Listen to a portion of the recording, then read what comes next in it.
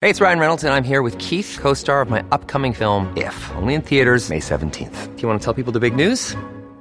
All right, I'll do it. Sign up now and you'll get unlimited for $15 a month and 6 months of Paramount Plus Essential Plan on us. MintMobile.com/switch. Upfront payment of $45 equivalent to $15 per month. Unlimited over 40 gigabytes per month. Face lower speeds. Videos at 480p. Active Mint customers by 531.24 get 6 months of Paramount Plus Essential Plan. Auto renews after 6 months. Offer ends May 31st, 2024. Separate Paramount Plus registration required. Terms and conditions apply if rated PG. Good morning and happy weekend. This is Mary Mooney from the Oregonian, Oregon Live, and here's a quick look at some of our best stories to keep you informed, entertained, and enjoying Oregon this weekend. An Arizona man missing on Mount Hood since Monday after getting separated from his hiking partner has been found dead on a snowy part of the mountain.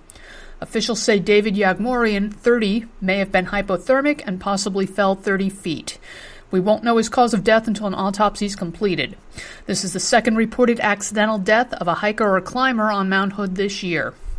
In happier news, Portland has been named the best foodie city in America by WalletHub. To determine this, WalletHub looked at food affordability, diversity, accessibility, and quality. They also looked at important stats like the number of ice cream and frozen yogurt shops and food trucks per capita, and craft breweries and wine bars per capita in 182 cities across the country. San Francisco came in second place.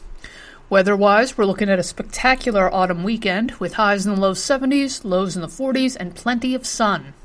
For these and more news stories, including lots of places to go and things to do this lovely weekend, pick up today's copy of The Oregonian or head to OregonLive.com. We'll be back Monday morning with another flash briefing.